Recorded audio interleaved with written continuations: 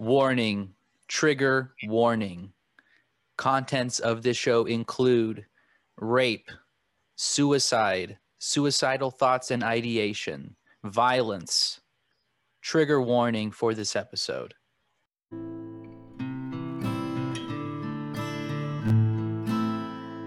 I skip myself today. You got a fast song, I wanna skip it anyway. Might as well skip. Might as well skip. Go on and skip. Might as well skip. Okay, welcome to the Skippables, the podcast where we find the worst songs from the world's best artists. I'm your host, Gio Chumpatazzi. I'm here with my co-host, Josh Lopez. How's it going, Josh? Good. How you doing, Gio? I'm doing great. And of course, we're always here with Leon the Professional. How's it going, Leon? How's it going, everybody? Hi, Josh. Hi, Gio. Leon. And we are our first guest. This is our first episode. We had to have the daddy on, Matt Gray. Matt, how are you? Matt is a musician, prolific. He's been in so many bands, including The Lice being the latest one, but he's in Bipinese Terror. He's in Shivering Window. Former Bring Your Own Death. Exactly. So Matt's no stranger to music. How are you, Matt? Good. Surviving. That's great, dude. I think this is the first time I've seen you, Matt, since the pandemic. Yeah, I look the same. You do. You do. I've been trimming my beard. Have you guys, I know that you have your company, Ghost Academy, with your wife. Are you guys having a lot of orders and stuff still? I imagine people are probably sending a lot more. We're actually pretty busy with Valentine's right now. I mean, if this makes the cut to the podcast, check out ghostacademy.com for hand-printed linoleum block greeting cards. Gio, make sure to cut that out. Yeah, that's good. Sorry, dude. You gotta send the check, man. You gotta send the check. I'm anti-capitalist after this week's artist. Oh, Yeah. So this week, you chose Nirvana. Yes. This is your choice. Yeah. Why? A small discography. Okay. All discography that I was already largely familiar with, even though I haven't listened to it in full in years, but I'm old. I lived through this, so it is definitely a big influence on my development as a musician, artist, when Nirvana hit in the early 90s and I was a teenager, so yeah. When word came of Kurt Cobain's suicide, was it like a big thing for you, like personally? Like, I'm sure it was everywhere in the news and everything, but did it like really hit home for you? It was. I actually remember how I heard about it as I was walking. I grew up in a small town, so I should say that Kurt Cobain, I would say, is the first rock star that I actually. Maybe the last, to be honest. But anyway, the first rock star that I could honestly identify with. Like, because, I was like kind of a sensitive, artsy kid from like a white trash town in the middle of nowhere in Vermont. So like, the stuff I'd been into before Nirvana, like Led Zeppelin and and like, Black Sabbath and Guns N' Roses, stuff like that. Like those people weren't like me. I couldn't. Yeah. Really I don't know about that, man. Axl Rose and you have a lot in common. I was gonna say Slash, but yeah. So I couldn't really like identify with the music personally that I was listening to. So when Cobain came along, it was really like I really did connect with him in a way that I don't think I have before or since, as far as a rock star goes. So yeah, the day he died, I was walking up. I think it was like April or something when he committed suicide. I don't know. There was still like it was cold. Yeah, it was, like, April 5th in Vermont, And my brother was walking down the hill. We lived like on a really steep hill, like you know, they don't even have hills like that out here mostly, but really steep hill. And my brother was walking down, and he was like, "Oh, did you hear? It's on MTV. Kurt Cobain killed himself." And I was like, Jeez. "No," because a couple months before that, they covered it up, but he had attempted suicide in Rome with a drug overdose. Whoa. And a friend of mine had told me that he was dead, and I was like, "What?" And then I later found out he wasn't dead, so I was like, "You fucker." So when my brother told me, we can swear on this podcast, right? Yeah. So when my brother told me that he was dead, at first I literally didn't believe it. I had to go home and check MTV myself. There was no internet then. You had to watch some shitty videos until Kurt Loder came on and was like, "Yeah, Kurt Cobain dead at 27, self-inflicted, blah blah blah." So, wild. They hit me like a ton of bricks. It took me a while to kind of get over that in a way. Heavy. So I'm not over it. Still, yeah. Yeah, still clinging. So Nirvana came along, and your taste in music changed. Is that what it sounds like, or is that? Sort of. I was already kind of heading in that direction because I was staying up late, watching 120 minutes and shit. Ooh. I was in the middle of nowhere, so MTV and Spin and Rolling Stone to a lesser degree, and Cream magazine, which isn't around. Yeah. Were kind of my gateways because there was no college radio, and none of my friends were into cool shit. You know, they were all metalheads, and not cool metal. I was like, metal is not cool. Just you metal heard it here first on the is Skippables. Yeah, Matt does not like metal. No, I do like metal. That's why my friends were metalheads. But I was already starting to get into stuff like Sonic Youth and Dinosaur Jr. and a few of the bands that were starting to get popular on a college rock level before Nirvana, but they weren't big. They weren't getting played in the daytime on MTV and shit like that, So was Sonic Youth before Nirvana? Oh yeah, they started in 1980. Oh wow. Early. CBGB band, dude. Yeah. Damn. So I was already starting to lean alternative, and then Nirvana came along, and just kind of the whole thing broke, and then all of a sudden everybody at my school was alternative, and I was just still not cool. So that kind of just pushed me deeper into weird shit where I just kept, well, fuck it, I'm just gonna keep going deeper. Yeah. What grade were you in when you first heard Nirvana? Oh, I think it was probably freshman year in high school. Oh, okay. So 14. Was it Nevermind, or what was the album? Yeah, it was definitely Nevermind. Bleach. Okay. Nobody really heard Bleach before. Yeah. That wasn't a popular thing. And I actually saw, because I would stay up late on Sunday nights and watch MTV's 120 Minutes, their alternative rock show on Sunday nights at midnight. And so I actually saw the first premiere of Smells Like Teen Spirit, You were there? I was there. In studio. Yeah. So I saw it before most people, but still probably along with 100,000 people or whoever else is watching that. Did you see the MTV Unplugged episode live? Were you there when he covered Man Who Sold the World? No, I think it's kind of funny, being there. There's stuff history is kind of rewritten, a little bit that people don't know, because Kurt was seen as a bit of a has-been by the time he died.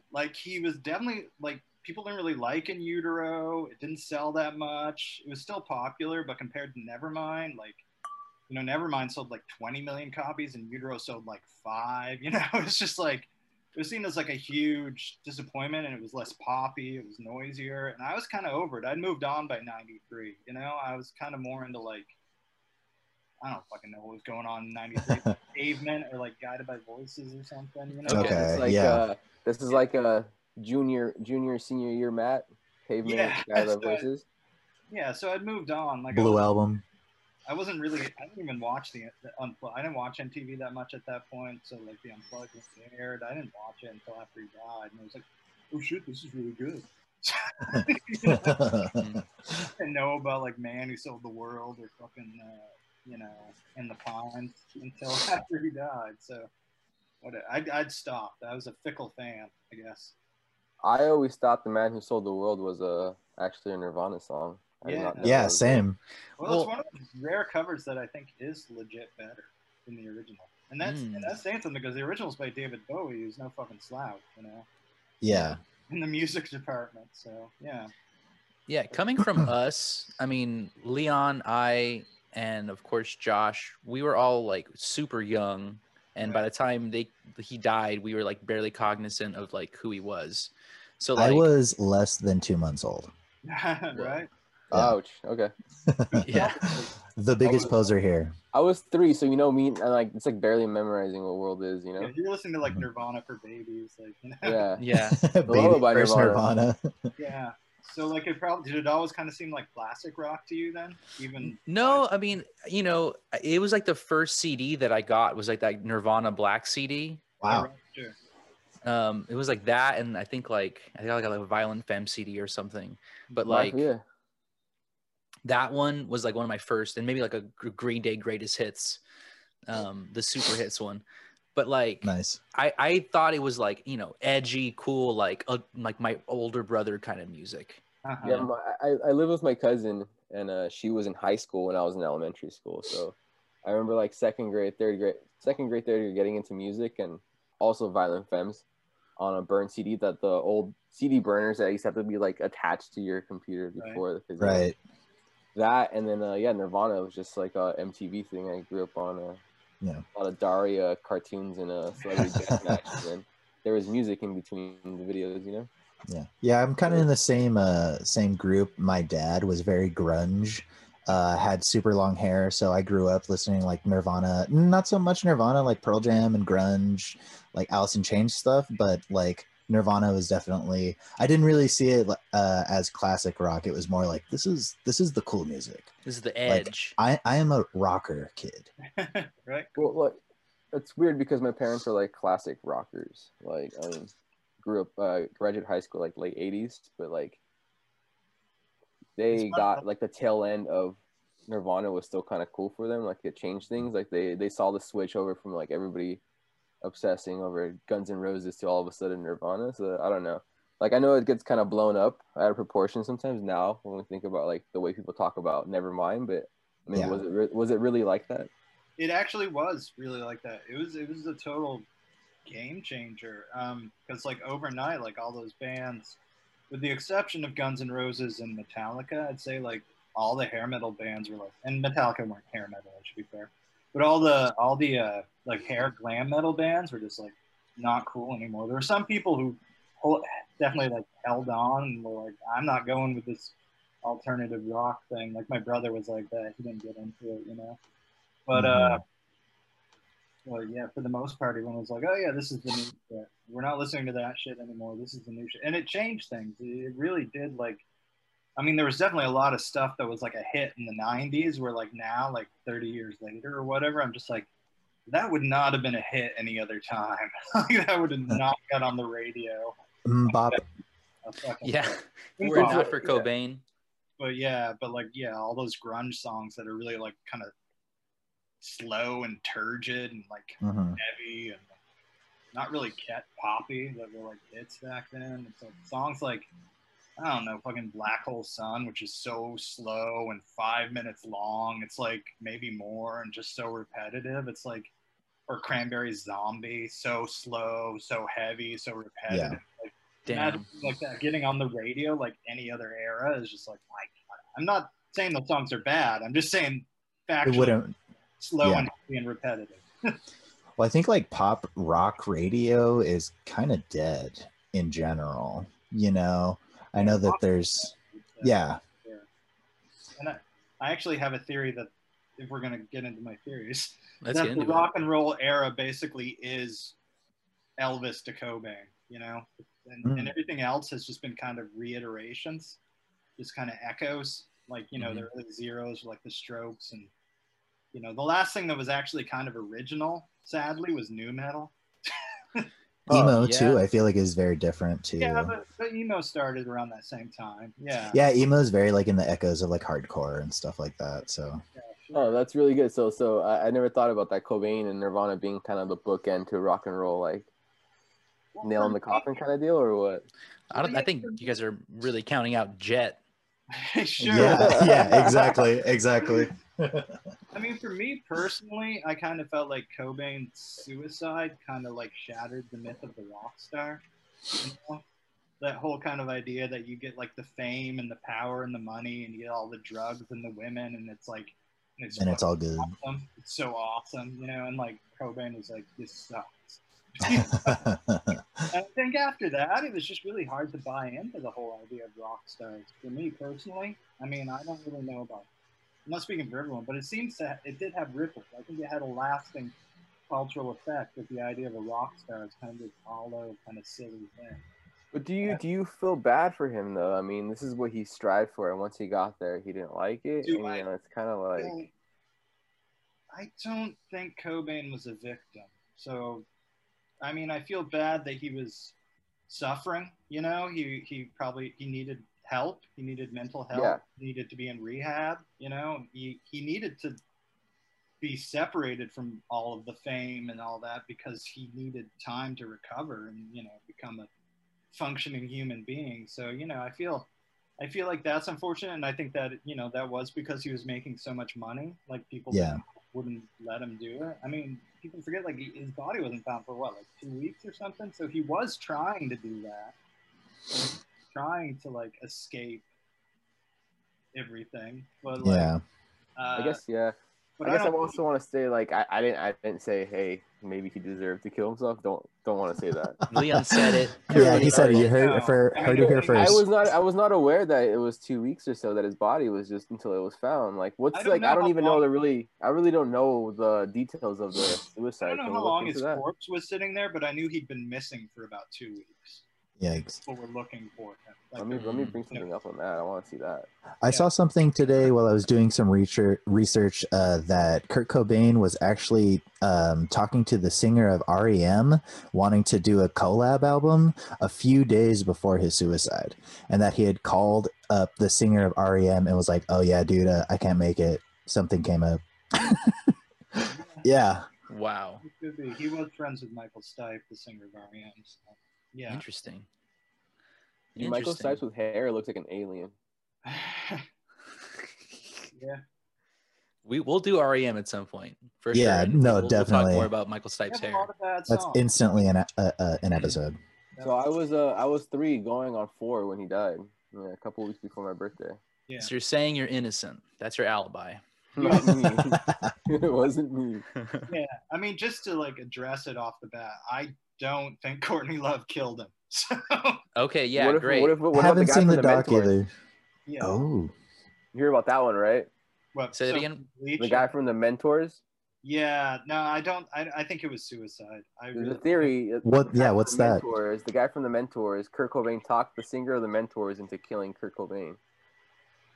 I thought Courtney Love was trying to pay the, yeah. And then like conspiracy, like kill me. Duce, he has a name. Oh, El Duce, yeah. Yeah, if you ever do a Mentors episode, that will just be all trigger warning from start to finish. Yeah. But yeah, and then he died on railroad tracks like a few months later, and people were like he was murdered to cover up the Cobain killing. But you know, I feel like in conspiracy theory circles, no one has ever committed suicide. Like, yeah, that just doesn't happen, dude. Exactly. Life is too good. All your Epsteins. I don't want to be like an armchair psychologist, like reading too much into his lyrics or not, but like you read into his, if you do, I mean, he seems like a pretty prime candidate based on his lyrics and his interviews for. He was definitely into suicidal ideation, you know. He definitely had a very dark, nihilistic outlook on the world, and he was a drug addict, and he didn't see a way out of his current situation. He was a newborn daughter, you know. I don't know. I read. What was his drug of choice? I forget. Heroin. Yeah.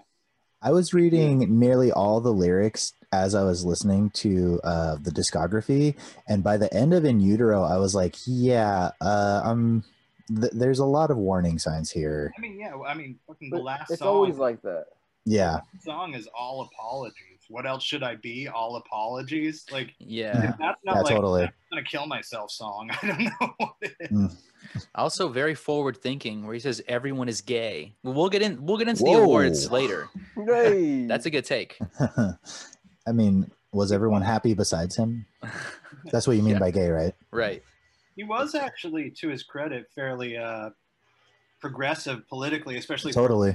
for a white guy in the early 90s. I mean, like, especially like his takes on like gay rights were like really almost kind of radical at the time. Like it was actually quite common for rock stars to be openly homophobic and that okay. That was okay. Like, you know, Axl Rose, it's 1 in a million lyrics, which I'll let people Google if they want to. But yeah, we'll get to them at some point. We're doing Guns N' Roses for sure. Yeah.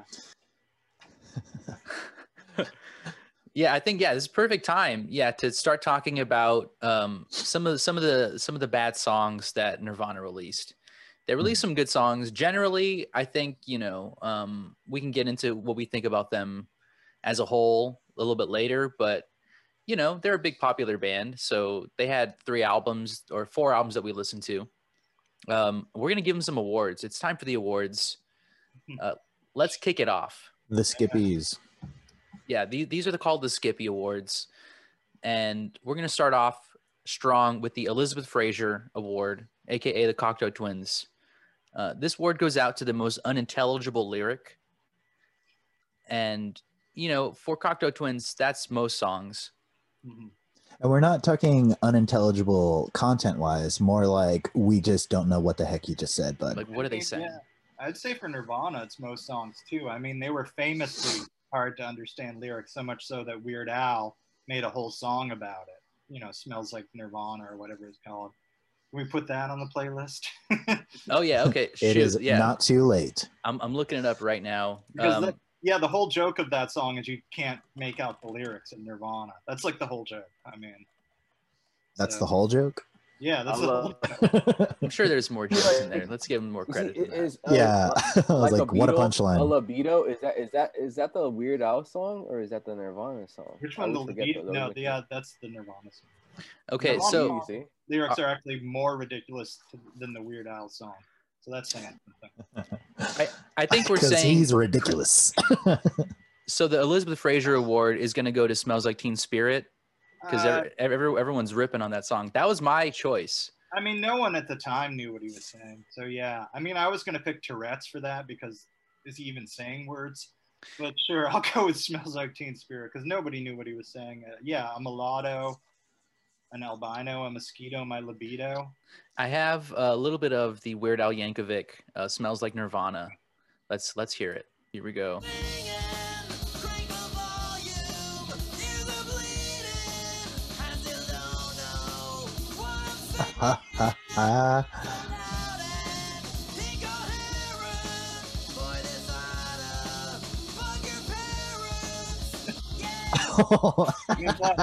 The chorus is like, I still don't know what I'm saying. So that's just one thing I never got into, man. I can't get into Weird Al, man. Weird Al? Me either. Like, I feel like most dudes in my like vague age and generation love Weird Al, and I'm just like, okay. Yeah. Okay. Yeah. I like the figure more than the actual content. Like I know a good amount of people who were like Weird Al was like their guy for a while, like as kids. Like that's how they got into music. Yeah. White and nerdy. Yeah. Exactly the kind of people who are into Weird Al. That's going to be a recurring part of our show. If Weird Al has done a cover of them. All right, I started. Write that down. Yeah. That needs to be a part. For my Elizabeth Fraser, I went with Endless Nameless. I think there are songs kind of similar in the same way, where you can't understand them, but just something about that. Yeah, somewhere around there, Joe.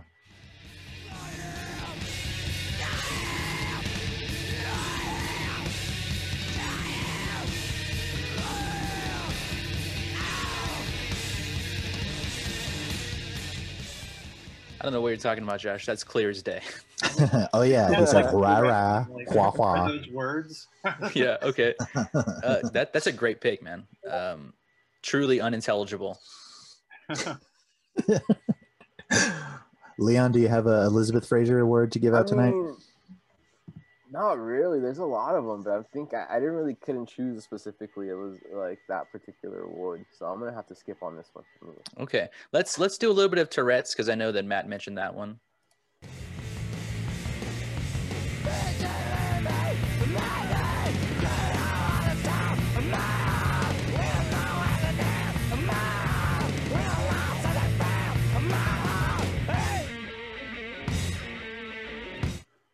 All right. I actually was I was digging that song when I was listening to the albums. It's a good little whatever. I don't know. I mean,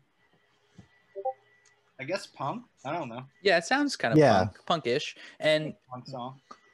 that's where an issue that I have with just in general Nirvana is I feel like they did do a lot of different kind of things, but never that impressive, you know? Like I wouldn't put it on a playlist anywhere. It's a good song. Yeah. Well, Kurt had his formula. He was definitely one of the most formulaic songwriters of all time. I put him in kind of the same zone as like the Ramones, you know? He had his formula for writing songs and he didn't really diverge from it, you know? Yeah, perfect segue to the next award. And we're actually this is the first award. Obviously, this is the first show, so these are all new to you. But we're naming it after Kurt Cobain. This is the Kurt Cobain Repeat Offender Award. And this goes to Kurt for, I would say, repeating like the same words in like 60 to 90% of his music. Oh, yeah. Mm-hmm. Oh, yeah. I mean, for me, I think the one when I was listening to him that I was kind of most annoyed by was Negative Creep. Yes. Yeah, that's a good one. It's not just the chorus that's repetitive, you know, they're like, totally. Okay, not a girl no more, which is fucking let's the verse is so is that unanimous, all four? I think we all on that one? Yeah. Let's hear a little bit of Negative Creep.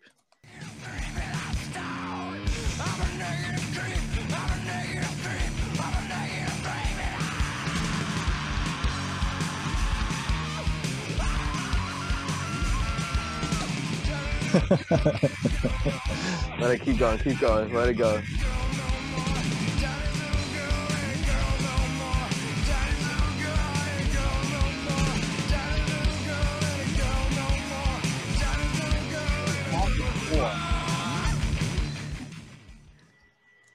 Yeah. He does that like 5 times. While I agree that Negative Creep is really repetitive, I know we're still kind of setting precedent for the rules of the pod, but I nominate the entire album of In Utero for the Repeat Offender Award. Okay. I think they he was supposed to go back and change the lyrics, but like he got lazy and was like, you know what? It's just gonna leave the filler I left in there. We're just gonna keep it. Yeah. One thing I learned reading his journals is how much lyrical rewriting he did. So he's like, oh, let me add another verse, and he's like, wait a minute, let me just. Yeah, exactly. Actually, I think I'm onto something. You worked hard on these things. Yeah, he worked hard. These are not songs written in a half hour. These are songs written in years. Like Rape Me, for example, was written before Nevermind came out. Oh, okay. Really? Yeah. He's holding on to this one. He's like, it's a gem. I don't get it, man. I'm not ready to drop it yet. Yeah. Now that you mentioned Rape Me, let's get into the next award, which is the Morrissey Award, the worst political take or kind of stance that someone takes during a song. I'll start. Not Rape Me. For me, it's the song In Bloom, where he says that nature is a whore. That's a bad take. Yeah, I don't know about all that. Yes, that's poetic. No, for me, it's definitely. It was definitely Rape Me, but then I got into a discussion about it with my wife, and she actually finds Polly more troubling, which I can kind of understand. For the animal abuse, right?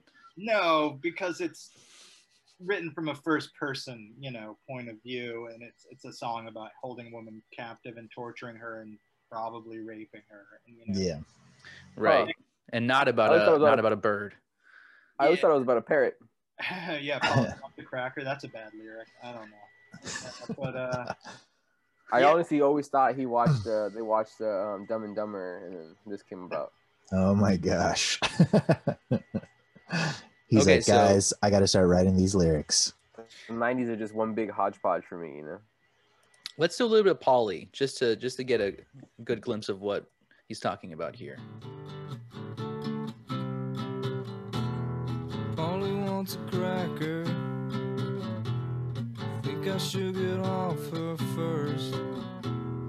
Think she wants some water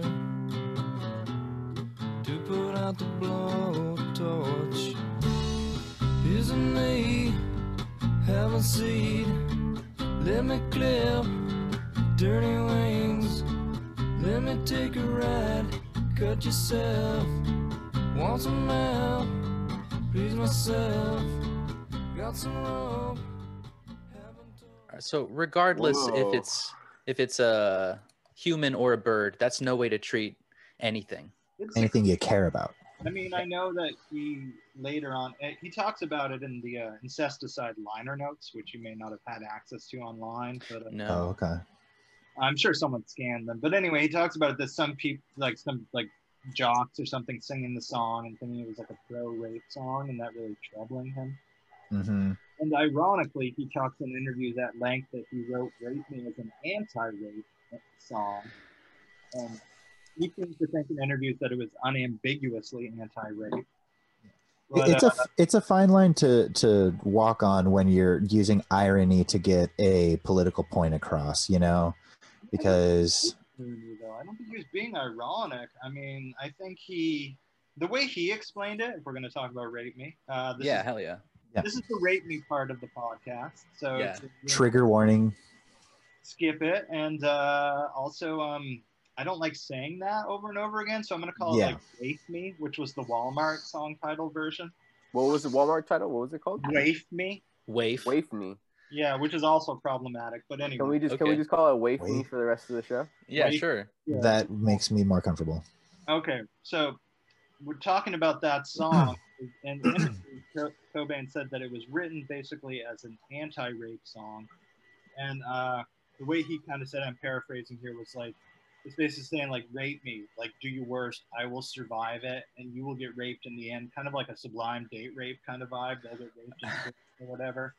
Wow. Leaving aside the fact that A, I don't like encouraging rape in any situation, and B, most rapists don't actually get convicted and go to prison, so they just walk around. Is the sad reality. Matt, my question here is, did you name drop Sublime because you're from Long Beach? Because you live in Long Beach. Oh God, that's Ooh. Okay. So okay. Mhm. What is your take on Rome? He's lucky. He's a lucky one.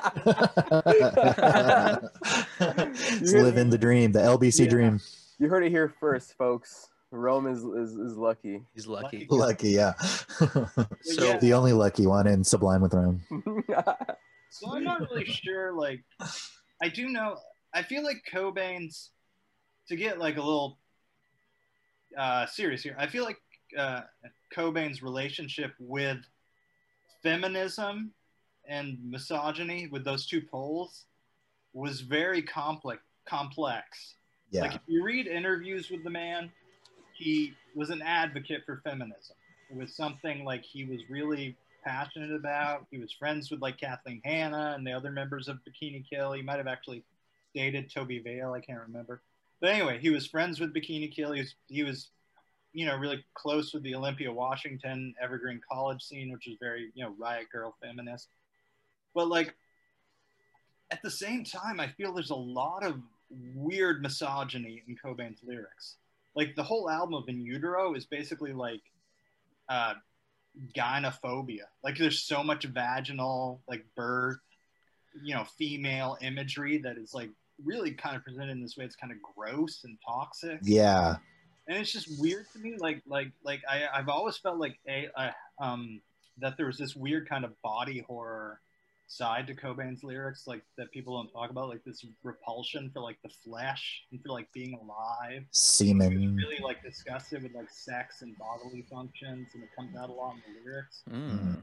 So for me, like I almost feel like Rape Me, is it a political statement? Like was it intended that way all the time, or is it just like a kind of further continuation of songs like Aneurysm, where he's like beat me out of me, or like Floyd the Barber, like one of their stupidest songs, but like where he talked about being like raped and murdered by like the cast of the Andy Griffith Show, and there's just it's just like kind of like it's just like repetitive themes of like being violated in his lyrics, and like sex being like nasty and toxic, and women being like a threat. Even like All Apologies has that "I'm married, buried" rhyme. Yeah. So like I feel like I feel like there's this fine line with Cobain. Is he a feminist or is he a misogynist, or is he like some weird mishmash of the two that like people Right. Or is he doing the classic like, oh, I'm writing as a character, you know, I'm writing from a character's perspective. Polly definitely was written as a character, you know. That was his idea. I think it was based off like a news story. And also the song Scentless Apprentice was based on this novel Perfume about a serial killer who has like heightened scent powers. There's a movie. You don't need to read it. Yeah, okay. But yeah, who murdered women. And, you know, it's just like, so he definitely had this like fascination with violence in his lyrics, and definitely furthermore fascination with violence towards women in his lyrics. That's kind of like almost like David Cronenbergian, you know, in a weird way. It's like, I don't know. I mean, maybe I'm getting off topic here, but no, this is great. Yeah, this is. I think perfect time to talk about Waif Me. Yeah, Waif Me. Yeah. I think going back to what you were saying, Gio, when you're writing lyrics as a character, you always run the risk of being seen as the character. Yeah. You know, unless, I mean, I can't even think of like an explicit way to, unless you lead the song with, okay, guys, this next one, I'm not serious, okay? And then Waif Me. Yeah, it also, you know, I guess semi-defense, I don't think Cobain expected to sell 20 million records and become a huge rock star, because prior to Nevermind, stuff like that didn't get on the radio, didn't get on TV. There was no reason to, like, you know, the Pixies didn't have hits. You know, there was no reason to think that, you know, this was gonna happen. This was gonna be, you know. Hot take: the Pixies never had a hit. They did posthumously. "Where's Your Mind" is a fucking big hit. Exactly. Yeah. But like, thank you, Tyler Durden. Yeah, at the time, no, but yeah.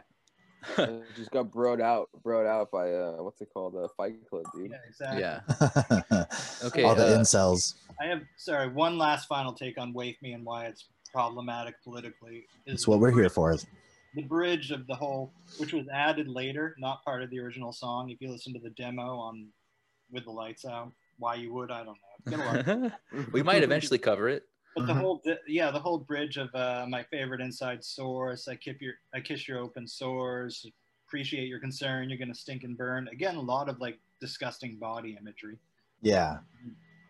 Was written in response to the a Vanity Fair article that came out around the time, where the journalist who wrote it revealed that Courtney Love had been using heroin while pregnant. So it was basically, so now you've moved Rape Me into the realm of metaphor, or Waif Me, sorry, into the realm of metaphor. And I think that's the question. It's like, if this is an anti-rape song, how can it also be your song complaining about the press, you know? And it's like, you're equating the two, saying like what happened to you with that article is bad. And maybe the journalist shouldn't have written that article, but also maybe Courtney shouldn't have used heroin while pregnant. You know, it's like shoulda, coulda, woulda. Yeah. So it's like, I think that's the worst thing, honestly, is the pregnant heroin use. But anyway, But what's the daughter? What's her name? Frances Bean. Yeah, Frances Bean. Yep. Who is now Frances Bean. Bang My Line. Frances Bean at this point is older than Kurt Cobain ever was. Yeah, wow. She's our age. Yeah, she's our age, Giovanni. So we're 29, verging on 30. I think she's our age. Yeah. Yeah, she outlived him. Yeah. So incredible. Frances Bean, once again, bang my line. You're hearing this podcast. Yeah. DMs are officially open. Yeah. Real quick, Waif Me story. This is how I heard it. I was probably in like the 3rd or 4th grade. My friend, who was a close friend of mine since like elementary school, you know, 1st grade, came to school one day and was like, hey, you know, like I heard this song, and she started singing it. She was like, Waif Me. And she's like a, you know, like 8-year-old girl singing it to me. And I'm like, oh, like, wow. That's bad. But I didn't really understand why it was bad, you know? Yeah. Before words really. I just knew it was bad. Wow. Yeah, but, that's crazy. That's my Wave Me song. My Wave Me story. Let's move on to the next category, the next award. Sorry, can we take a quick time out so I can? Sure. Take a quick break. All right, we're back from our break. Let's get back into the awards, guys. This is a pretty good award to give this band. They have a lot of really crazy lyrics. So this is the Are We Human or Are We Dancer award, which goes out to the strangest lyrics that you could find. Who wants to go first? I'll spearhead it. My nominee goes to Milk It, and it's for this specific verse. I own my own pet virus. I get to pet and name her. Her milk is my shit. My shit is her milk. And the reason I chose that is because I have never put shit in my cereal. Never. Wow. You're not living, dude. Don't knock it. Don't knock it. Wow. That lyric is fucked up, dude. No, thank you. I think that whole song and Milk It was like definitely on my list of least favorite Nirvana songs, to be honest. I never liked that one. I feel like it's really repetitive and boring. But there's a lot of that. But even like the lines before the chorus where it's like test meat, and doll steak. I don't know about that song, but I think it does key into what I was saying before about Cobain and body horror. Like I think he was like, I think he was fascinated with like gross bodily shit. Which, yeah, absolutely. I'll go next with Scentless Apprentice. Oh yeah.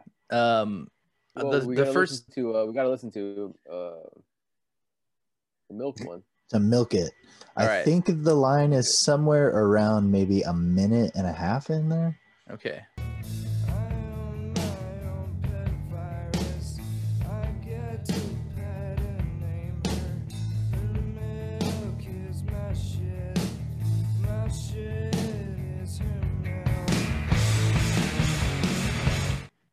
Beautiful. Wow. This guy's a fucking joke, man. Literally, I don't get it. I mean, like, I get it, but then I don't get it, you know? I get it, but then I don't get it, you know? It's hard. There are some lyrics where... go on. Like, is he a genius because he, like, why? I don't get it, you know? Like, is it because I don't know. I mean, maybe because I grew up in an era, like, post Cobain where, like, the influences are so deep already, like... The idea of Nirvana is not what it is to me anymore, you know? Yeah. Or it's definitely those things, one of those like no, like definitely the older I've gotten, the less I can appreciate Nirvana. I feel like the younger I am, the more I see it, but like I don't know, maybe the older I am, the less angsty I am, which makes Nirvana just seem so much more childish to me in a way. You're past 27. It's a mature lyric, dude. Maybe so, but again, to reiterate my point, I think there's this body horror, disgust angle. I think he was really grossed out by being a parent. Maybe it's got like some really like David Lynch Eraserhead vibes. Lyrics. You know, I don't know if you've ever seen Eraserhead, but it's basically a whole movie, surreal movie about like how freaked out David Lynch was to be a father. Is that really what it's all about? Or is that like a lot of the subtext? Yeah, that's basically. How I take it. Yeah. Yeah. I mean, but yeah, so I think like a lot of lyrics like in that song and then in Scentless Apprentice as well, which Gio's gonna get to, I think are like kind of like have a lot of like milk and shit, and electrolytes and like formula. Oh yeah, the electrolytes. Yes. Okay, that's perfect. That goes to my candidate for this award, Scentless Apprentice, for the lines. First, I guess the first lines, like most babies smell like butter. His smell smelled like no other. Some Dr. Seuss shit right there. Yeah, exactly. Green eggs and hams. Yeah. Ham and eggs. And then the next intro to the next verse is, every wet nurse refused to feed him. Electrolytes smell like semen. Which they do. I don't know. Okay. This could be a scientific fact. I don't know. Drinking Gatorade pretty much feels and tastes like when I come in my mouth, you know? Yeah. So The same. Fair enough. Here we go, real quick.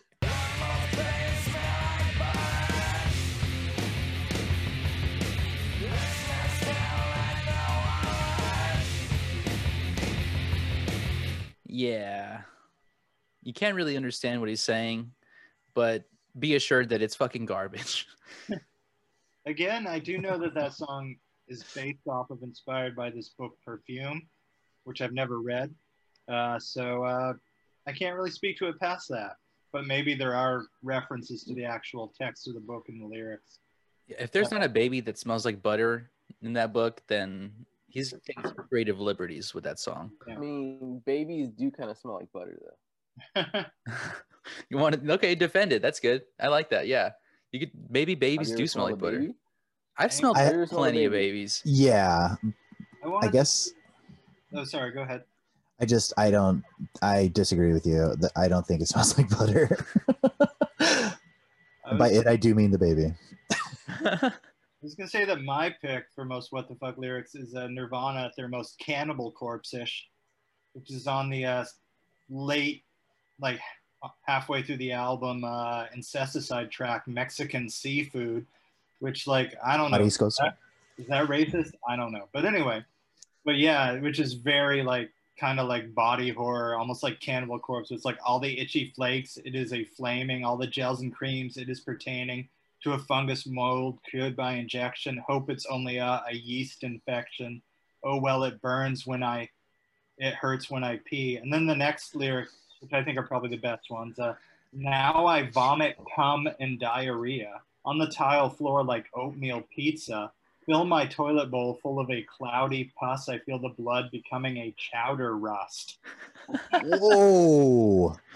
Slam poetry right there, dude. Yeah, that's lyrical Cannibal genius. Corpse shit right there. Oh my god. So, yeah. Let's see if we can get a little bit of Kurt that. was into Cannibal Corpse? He might have been. Could have. Era, right? Era-wise, it's an era. Yeah, most definitely in the era. Let's try a little bit of that song. Not a good song, by the way.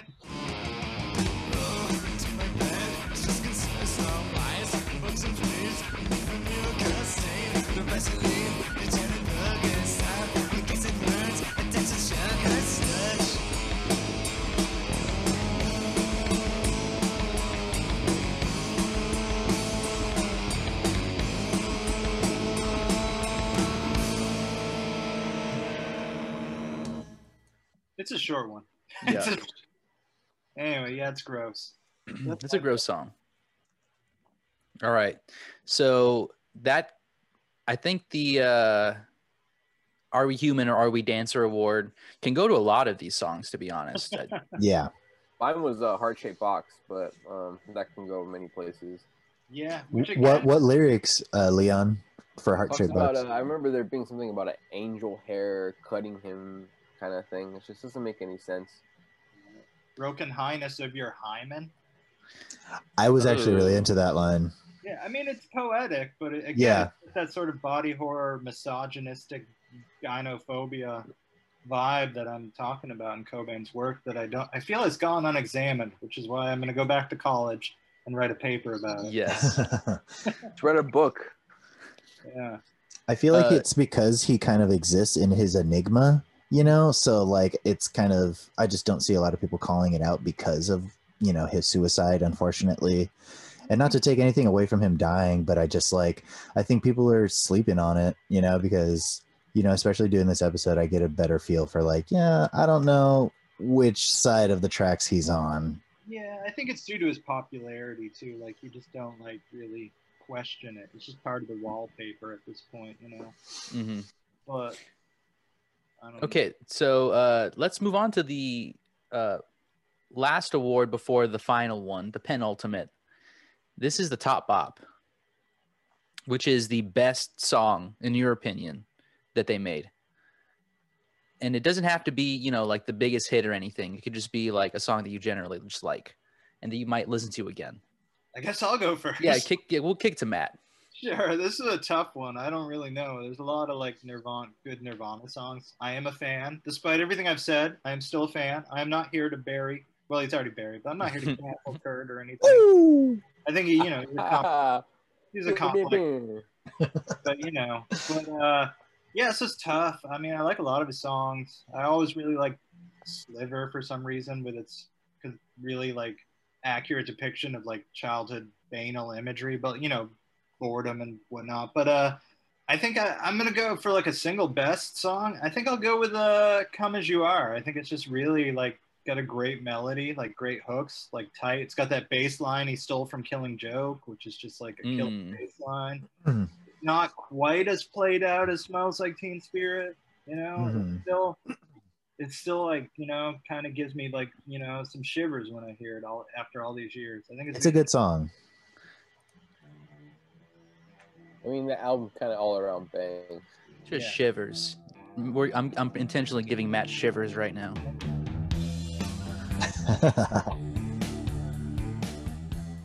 Like to see those goosebumps.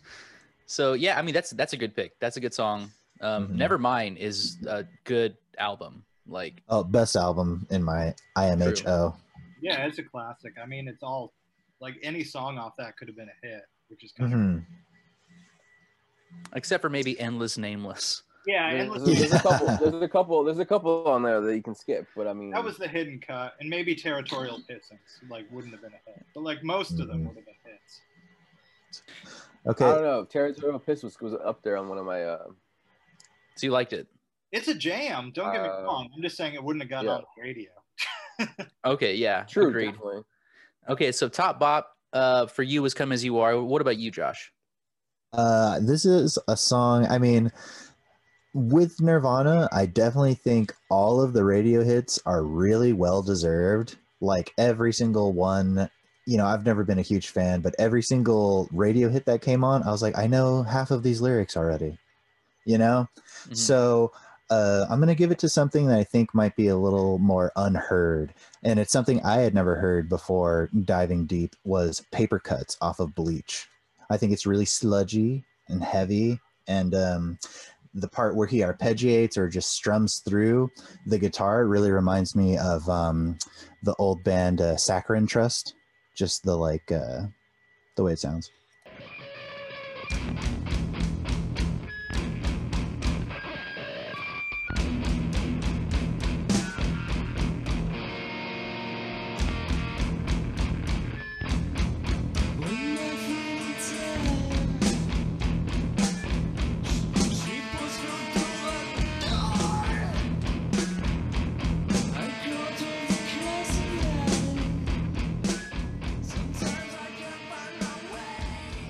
Very sludgy, dude. I like it. Yeah. It's funny. Like, it's a cool pick. I never liked that one, but I never really liked Nirvana when they're like being all sludgy and like Melvinsy or whatever. But super Melvinsy. Yeah. Fuck your opinion, Josh. I'm just saying, sucks. I'm here to wrestle some jimmies. This is Matt's show, dude. Yeah, dude. This is his episode, guest. right? Because again, when I was looking at his journals, I saw Saccharine Trust listed as one of his like favorite band's albums when he was, because one of the things he does is in his journals over and over again is lists his 50 favorite albums. Wow, no way. Pagan Icons was in there? I think that one, yeah. That's rad. What was number one? What's that? What's number one? I don't know. He keeps changing it like every time. But there is a lot of like 80s like hardcore and like SST stuff that he was clearly heavily influenced by. Yeah. Okay. So, some Bob Dylan up in there though. Sneak its way. No Bob Dylan, but the Beatles. He was definitely a big John Lennon fan. Okay, yeah, that goes into my my pick, which is About a Girl. Ooh, that was a good one. I don't even know if he fucking wrote it. It sounds like somebody else wrote it. The lyrics make too much sense. Yeah. It's too musically coherent as a song, you know?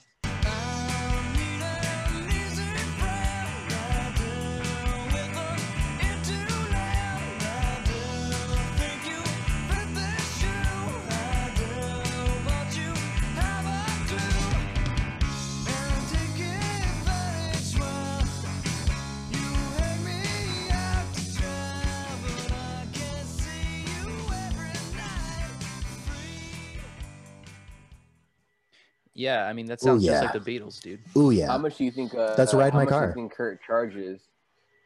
I mean, he doesn't see people for free. No. I always assume that that's the song.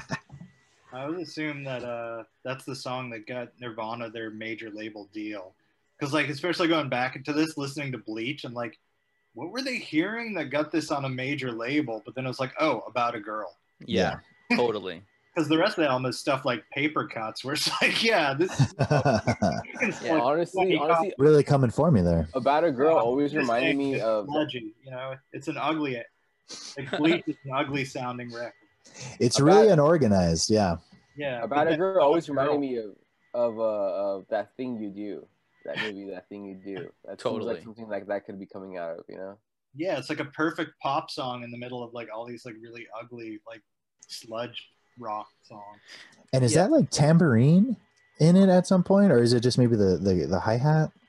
It sounds like tambourine. Yeah, I mean, this song is the most timeless out of the Bleach album. Like everything else sounds like it's firmly squared into like 1989, you know, like that era. Very, like Mudhoney Melvin-y to me. Like he's definitely like, and not as good as either of those bands were back then, to be honest.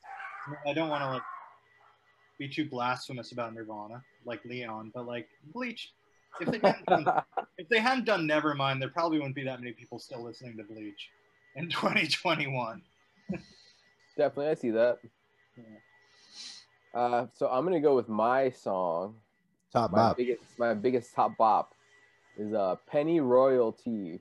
Oh. Both the which I think my favorite Nirvana kind of music thing that came out was that Unplugged, but definitely doesn't have to be the unplugged version.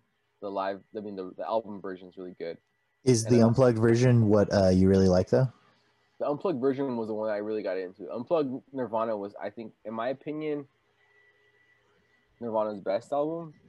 Yeah. A little different. I mean, a lot of it has to do with the fact that I thought The Man Who Sold the World was a Nirvana song. And on top of that exposed me to the Vaseline. But definitely that's a very influential album for me. But Penny Royalty, I think, is their top bop. I would go on. Poppy, good. It's dark. It's slow. This will come up a lot. I do prefer the more slow song, sludgy kind of slow jammer than any other thing. I think this will come up throughout the series, the whole show itself. No matter what Paper band, Cuts. I think my top song is always going to be kind of slower. All right, so let's hear a little bit of Penny Royalty, the live version that Leon loves so much. That he loves so much. I'm drunk.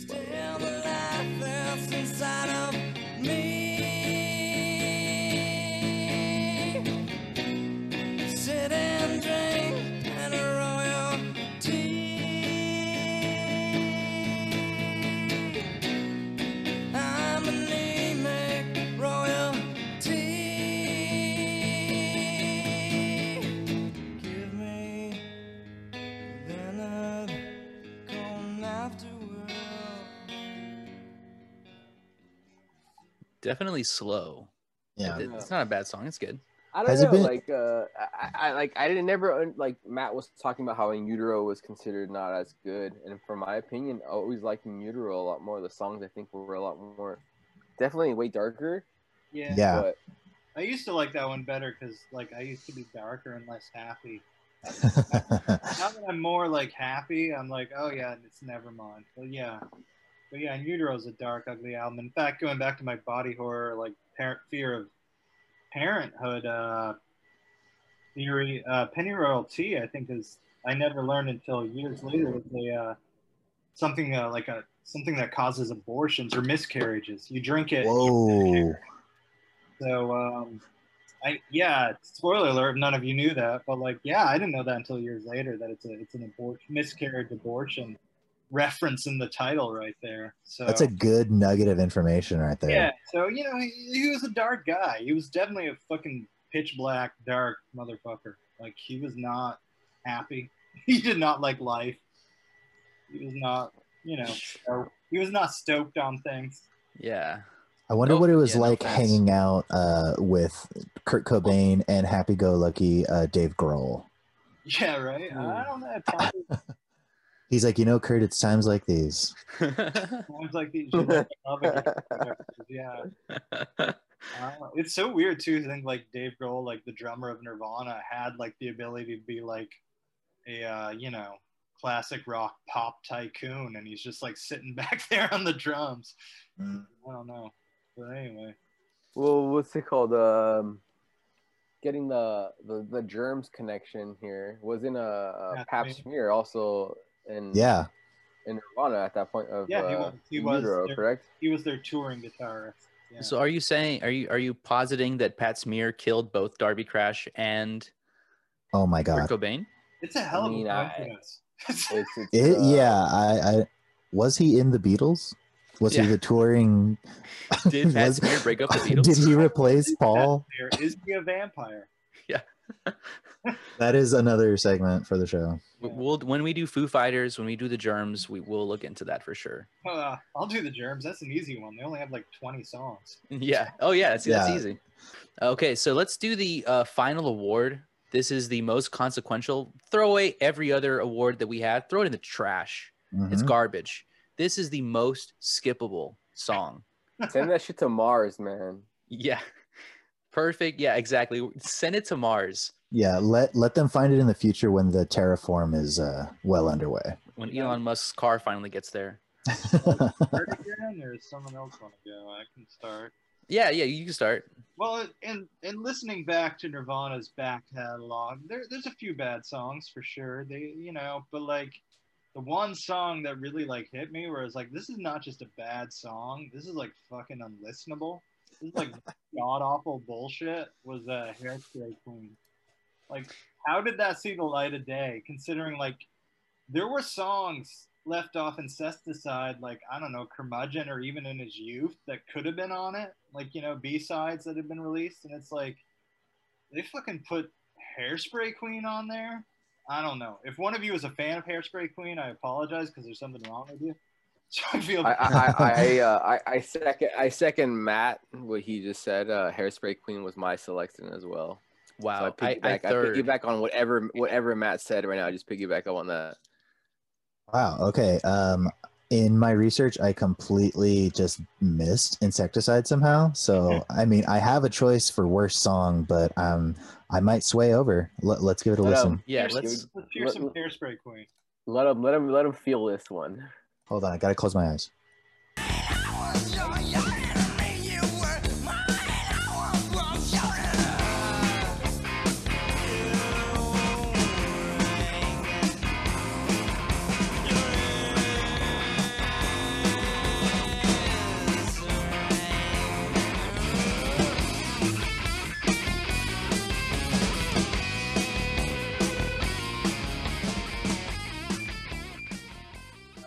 It's like bad Primus. Yes, it's exactly what I heard. It's Primus. This guy just listened to a bunch of Primus, and they were like, "Let's do our version of Primus," which would have came out around the same time, right? Yeah, probably. Yeah.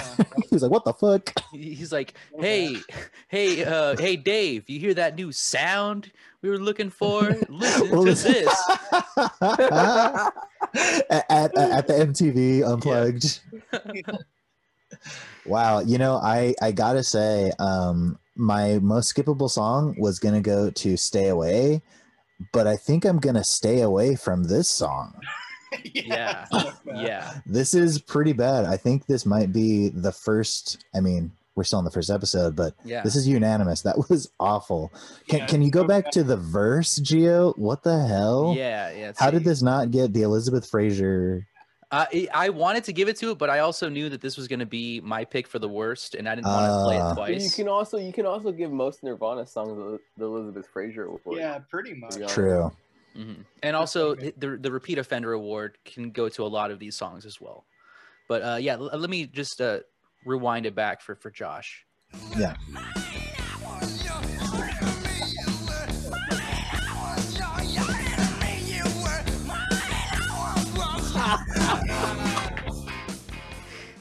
There you go.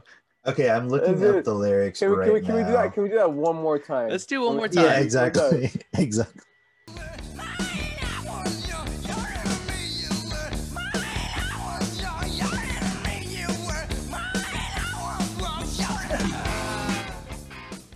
Nice. If that song's not a warning sign for what was to come.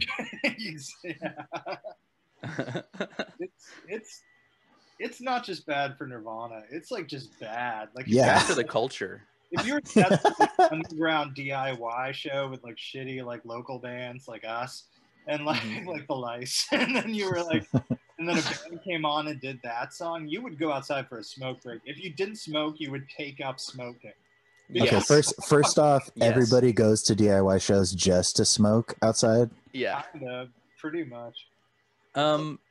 This is a perfect example of a skippable song. Like Wow, it's a song yeah. that you hear one time, and then after that, it's just forever. I'm never listening to that song ever again. The weird thing Like, is like, Wow. hold on. In defense of this song, I know Okay. it is my skippable song as well, but in defense of this song, so Nevermind came out, and then they were like, people were just like, we need to capitalize on Nirvana and Nirvana itself. Let's make a bunch of money. So they just released a bunch of these demos. At the end of the day, like, is it really their fault, or is it them just like a money grab by the label?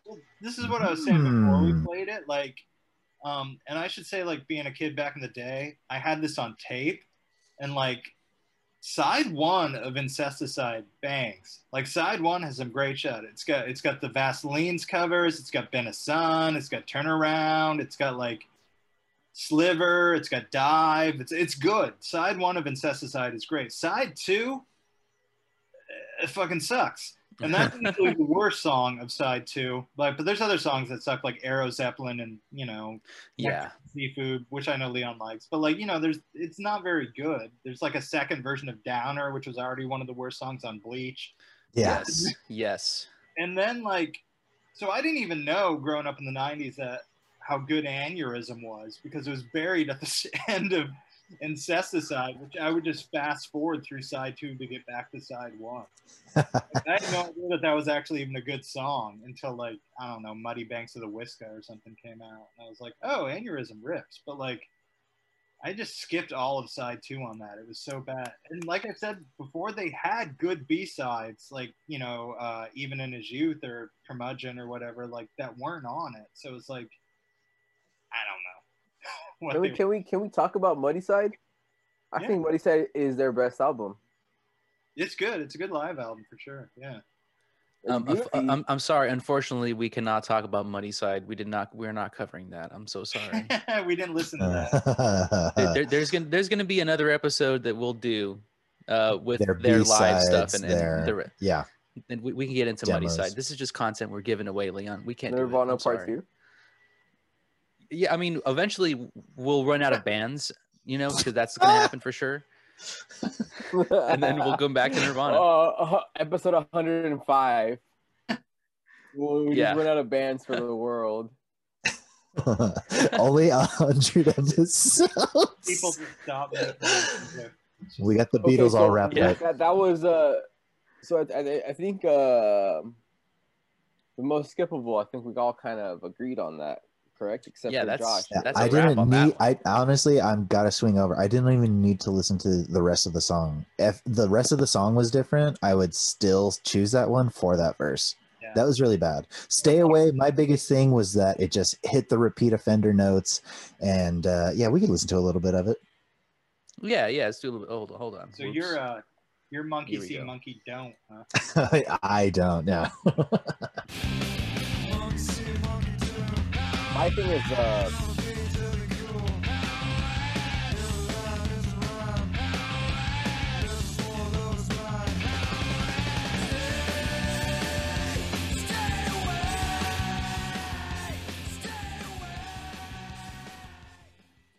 how do you put this before, like, On a Plane, though? Like, you know, like, On a Plane was up there as one of my biggest bops. Like, Yeah. On a Plane, I think, is one of their best songs.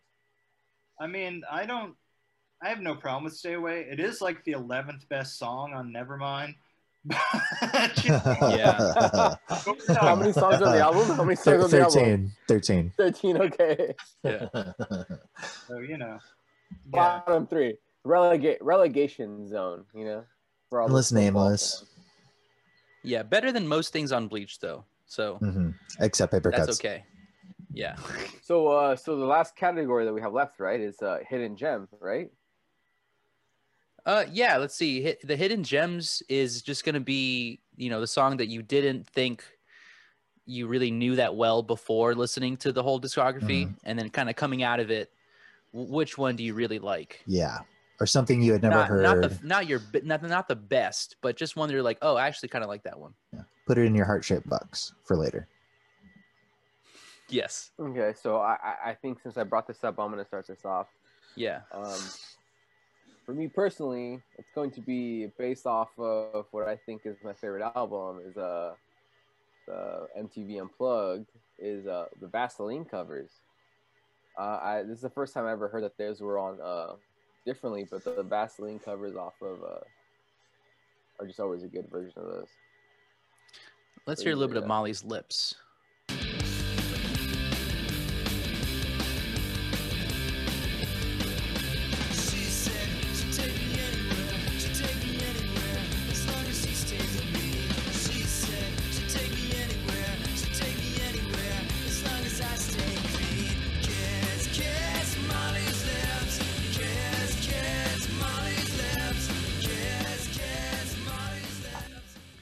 He sounds really good in that.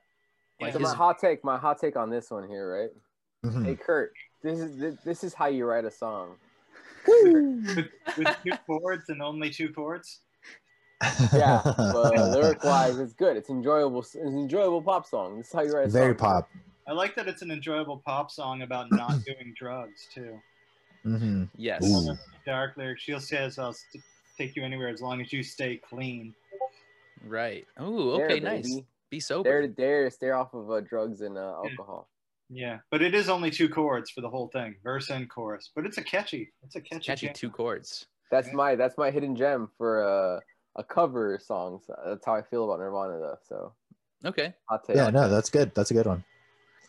Gio, you want to go next with your hidden gem? Sure. I liked a lot of what I listened to.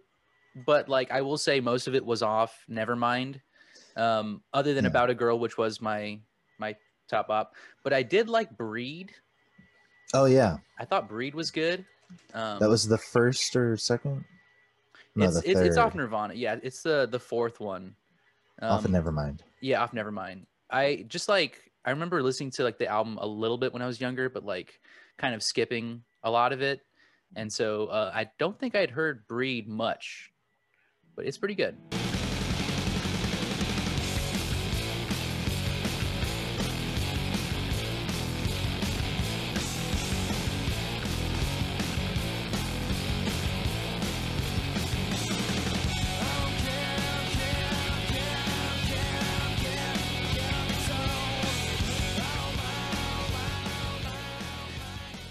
Very much kind of hitting all the notes that we're talking about, but like they did it kind of right, repeating the lyric over and over again. Back to Matt's point about the idea of him being like afraid of being a father. This is just about breeding, right? I think it's like we don't have to breed is part of the lyric on that one. So yeah, that's for that reason that's my hidden gem. Yeah, and I don't think we're saying he's a repeat offender, but this was at a point I feel like the formula was still working for him, know, In Utero and like later albums definitely seem, phoned in. I hate to say that, but it just seemed, it's going nowhere. The end of All Apologies. In the sun. Right. Yeah. All in all, all is all we are. Mary. Buried. Yeah. We'll just do all the right. whole song. So then, can we agree that Hairspray Queen is the most skippable song? 100%. What's your hidden gem, Josh? Oh, you guys, I just have to stay true to myself. Like I had mentioned earlier, I had never heard the song Paper Cuts, but I think I'm going to keep listening to Paper Cuts. That's my hidden gem choice too. I don't know, man. I just was really feeling it. It could have been that I was in the car at the time when I first heard it, so I got the full experience. It was like they were performing it in my car. Okay. Yeah. Okay. Something about a song in the car, though. I mean, that definitely is. Oh, yeah. A peak Oh, level yeah. listening to music is something you can drive to. Mm-hmm. Yeah. Which is a lot of Nirvana. And I know we've kind of been ripping, not terribly, but I think no matter which way you see it, Nirvana is definitely a good band. Oh yeah, definitely. Yeah. Is it cheating to pick a hidden gem that's not off of one of their albums? Nah, go No. ahead. Go ahead. You're the guest.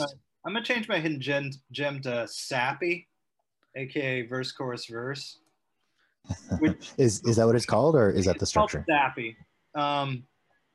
And then do the second one. Do you want me to talk about it first or just play it?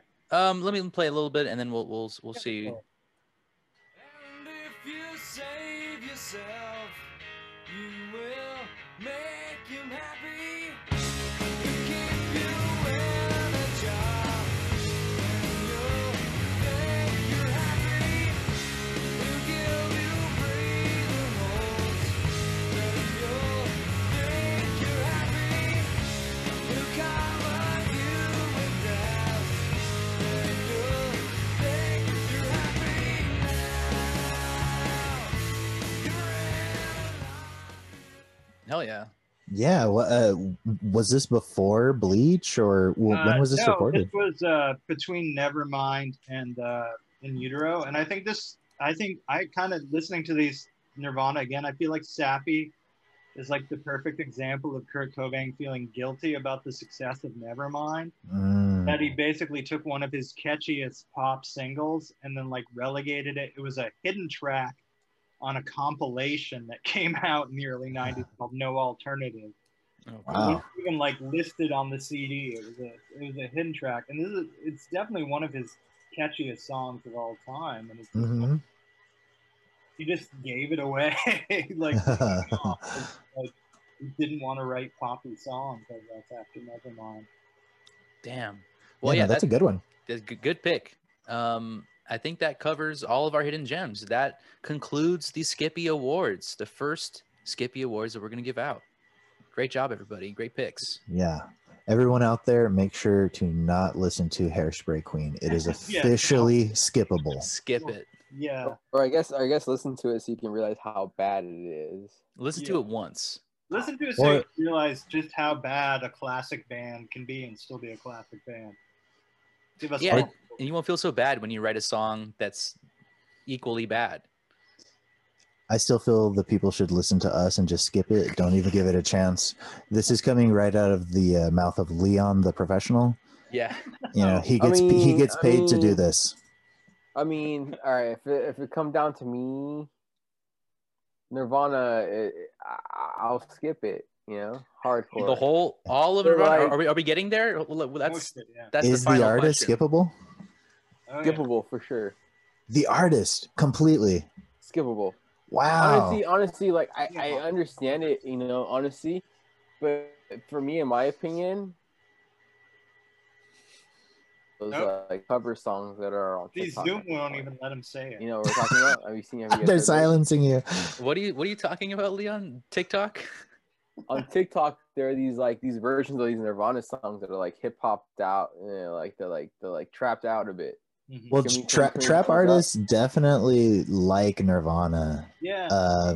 X, you know, had that shirt. I know he had at least that one shirt that I saw a picture of. You know, I definitely. Sorry, go what's ahead. That? No, go on, Matt. But you say that Nirvana are like one of the bands, artists that like cross over to like hip hop. Like when you read interviews with like rappers, they're like, I love rock and roll. They're like, and it's always like Phil Collins and Nirvana. Like Tarzan. Is that because of MTV though? I don't know. He just resonates, I guess. I think not modern MTV. Not anymore. Yeah. Well, I mean, modern MTV doesn't have any music anymore. We're talking about pregnant teenagers and yeah. Yeah, but I'm saying current artists are very like, you know, trap artists and like mumble rappers are really into Nirvana. Not all of them, obviously, but like a mumble singer, so that makes sense. True. Not an underbite singer. So did Kurt Cobain invent the mumble rap? Wow. And then a lot of those artists too. It is just repetition as well. yeah, they're kind of nihilistic and they're doing lots of drugs. So like it all kind of makes sense, I guess. So he's like the first of a new generation, and I think that's why Nirvana is not skippable in my opinion. Yeah. Just because like Nevermind is such a solid album, it's worth at least listening to that. So that way, you know, just as a part of history, listen to it and maybe listen to the rest of it to kind of demystify what you think Nirvana actually is, you know? Yeah. I think it's easy to put them on a pedestal, but like you're saying, definitely I feel important, definitely influenced so many people. You think there would be Nickelback without Nirvana? Hell no. Do we need Nickelback though? No, we don't. We can talk about that in another episode. I mean, I do think they're an essential part of the rock canon at this part. So, like, yeah, not skippable, but also, like, for me, like, again, as the old guy who lived through it, like, they are one of the only mainstream, like, rock bands from that era I can still stomach. Like, I can't listen to Pearl Jam. I cannot listen to, like, Soundgarden. I can't listen to, like, very much Alice in Chains. Smashing Pumpkins for 2 songs, but like a lot of it just like has not aged well for me. But like Nirvana, I'm like, no, this is still good. I don't know. There's something like timeless about it, which is I would not have predicted at the time. But like, it's something. There's something that still resonates about it. It's definitely one of those bands. Like the older I've gotten, the less listenable they get. Yeah. Well. Maybe you're just not angry enough. I don't know. To each their own. Or old enough. That is true though. I'm not. Yeah, I'm like in that weird stage where like I'm cognitive of like the world post Cobain death. Mm-hmm. So like I come from a world where he's just kind of like built beyond a level that I can even kind of comprehend. You know? Yeah. I appreciate the hot take, Leon. Yeah. But like homeboy died at 27. Like that's the age to do it, you know. Like he guaranteed. That's kind of how I felt. Sorry, that's kind of how I felt about the Beatles growing up, like with John Lennon dying young and all. I was like, it's too much. I don't want to deal with it. Like, just get it out of here. Now I'm like, yeah, people are cool. I don't know. Yeah.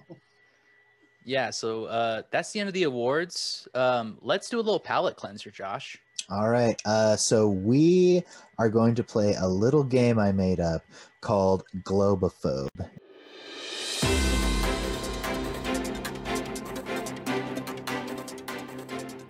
It's going to be a guessing game where I name a couple of artists. I've sent them over to Gio. He's going to play a quick snippet of them, and these artists are very successful, not in the US though. So after playing a clip of it, you guys are going to try to find what country they're popular in. So the first one, I wanted to do an American artist that wasn't popular in America. Why don't we listen to, okay, we could just let it speak for itself. Paul Williams. I have tried to hold the colors of the morning sun, tried to keep it shining when the summer's day was done. People don't like Paul Williams in America. No, not that. I'm saying they're more successful in other countries. You know, the name of Paul Williams' biographical documentary is called Paul Williams is Still Alive, just to let people know that he's still alive. All right. Rap a bit for Paul Williams with Phantom of the Paradise and like Muppet movie. Yeah, the guy who wrote Rainbow Connection. This is the first time I've ever heard of this name or that. Yes. See, exactly. Yeah, same. So born in LA, but where is he popular in, guys? Buzz. UK. I'm gonna guess South Africa. Okay, Matt with South Africa. Here on the Skippables, we do Buzz in second. So Gio, who are you gonna be? I'm gonna do. Let's see. I'm gonna do Germany. Germany. Okay. So South Africa, Germany. Leon, the professional. UK. UK, guys. The UK.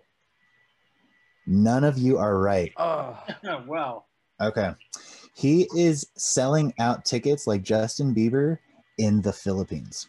Oh shit. Fuck. Yeah. I was gonna say one of the islands, but I fucked up. Yeah, Philippines is interesting.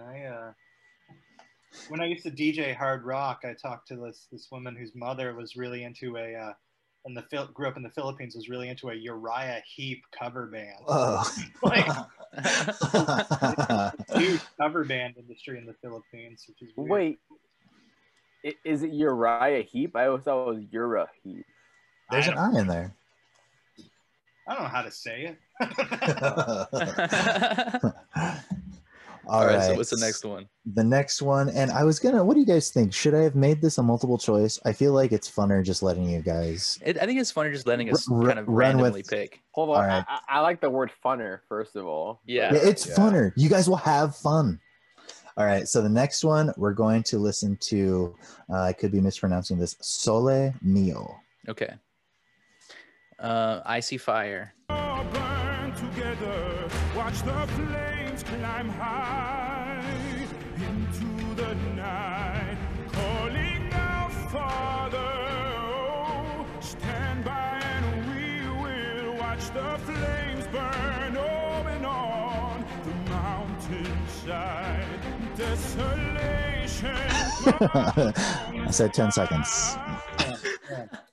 It was just too good. Okay, first off, is this a musical or what is this? no, this is just the group. First off, Leon, you are in a Cyberpunk 2077-esque gadget room. Yeah. Where are you? This is my home, dude. Oh, that is just your room. Sorry, the Cyberspace. lighting changed. But so Sole Mio. Soul, and it's a Soul 3. It's that's how it's spelled. SOL3. Mio. Where is this? Soul Mio. Where is this popular? Yeah. Yeah, where is this popular? New Huge. Zealand. Okay, New Zealand. Buzz. I'm gonna Second. say Argentina. Okay, Matt. I'm gonna keep the Africa theme going and go with Senegal. Nice. All right, Senegal. Gio, I'm sorry. What did you say? I got my gummies kicking in now, guys. I said Argentina. Argentina. Leon. That's why you're the professional, man. New Zealand. I don't know how you guessed Oh my it. god. They're selling like hotcakes down there. And you know Wow. what? Because you know what? It sounds like the soundtrack to. Yeah, just take away the singing, or it could be that part where Pippin, is that him singing a song to the king? Yes. Yes. That's the best part, dude. Yeah. Okay. The last one we've got DDT. DDT. Okay, here we go.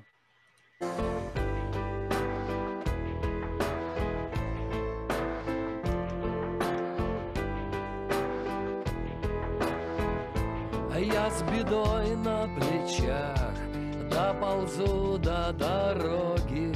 Умереть ничего, если выпить немного. DDT. Early 90s soft rock. I'll buzz in on that. Buzz. I'm Wait, you got to go second then. I'm just kidding. Go on, Matt. I was just gonna say Belarus. Belarus. Okay. Yeah. Okay. I'm gonna say probably China. China. Okay. I'm gonna say the Ukraine. Ukraine. All right. Well, Gio, sorry, bud. We got to kick you out for that one. Belarus and Ukraine are very close. Russia is a huge fan of DDT. I knew And it when was Russian. when I was looking up just kind of successful artists outside of the U.S., this guy, the lead singer of this band, openly told Putin on TV that he's corrupt and that Russia is ruled by the privileged class. And he's not dead? I know, exactly. He just got a fine. I mean, He's actually not that bad, Putin. Like listening to Soviet wave post punks. Yeah. But yeah. Great game. So Globophobe wrapped up. All right. Wow, that was fantastic. Great job, Josh. So our final question has already been answered. Is the band skippable? I think that wraps it up for this week. Matt, I want to thank you so much for being our first guest. We wouldn't have it any other way, dude. Yeah, this was perfect. I think before we leave, Matt, do you have anything to plug yourself, Instagram or anything that we can plug? Bandcamp. Check out the band that I am, spoiler alert, in, at least was in with Josh and Gio before, the apocalypse. The Light. It's on Bandcamp. It's on Spotify. It's on YouTube. It's on whatever, Deezer. I don't know what that is. I could bank as a pretty much going to pretty much every show of the Lights ever. Definitely up there. You can listen to buy their stuff, listen to their stuff, enjoy their stuff. I'm not in the band, but I've been to most of their shows. You might as well be. Yeah. And Matt, you've got a million projects still already up. You ran an entire label that released myself and Gio. Right. Juniper Tree Songs, the late great Juniper Tree Songs. So yeah, you've got stuff to plug, man. We'll do it for you though. Yeah. Yeah. Thanks again, Matt. And of course, being the first episode of the Skippables, you're always welcome back. Mm-hmm. You're canon. When you talk about another band with only 4 albums, give me a call. Okay. Sounds good. You can just pick whatever band you want, but we do appreciate the insight into the early 90s totally era. Yeah. It's very useful. All right, so that's for all of us. Guys, don't let the world skip you. Don't let it skip you on by. All right. See you later, guys. Have a good one, guys. Skippable.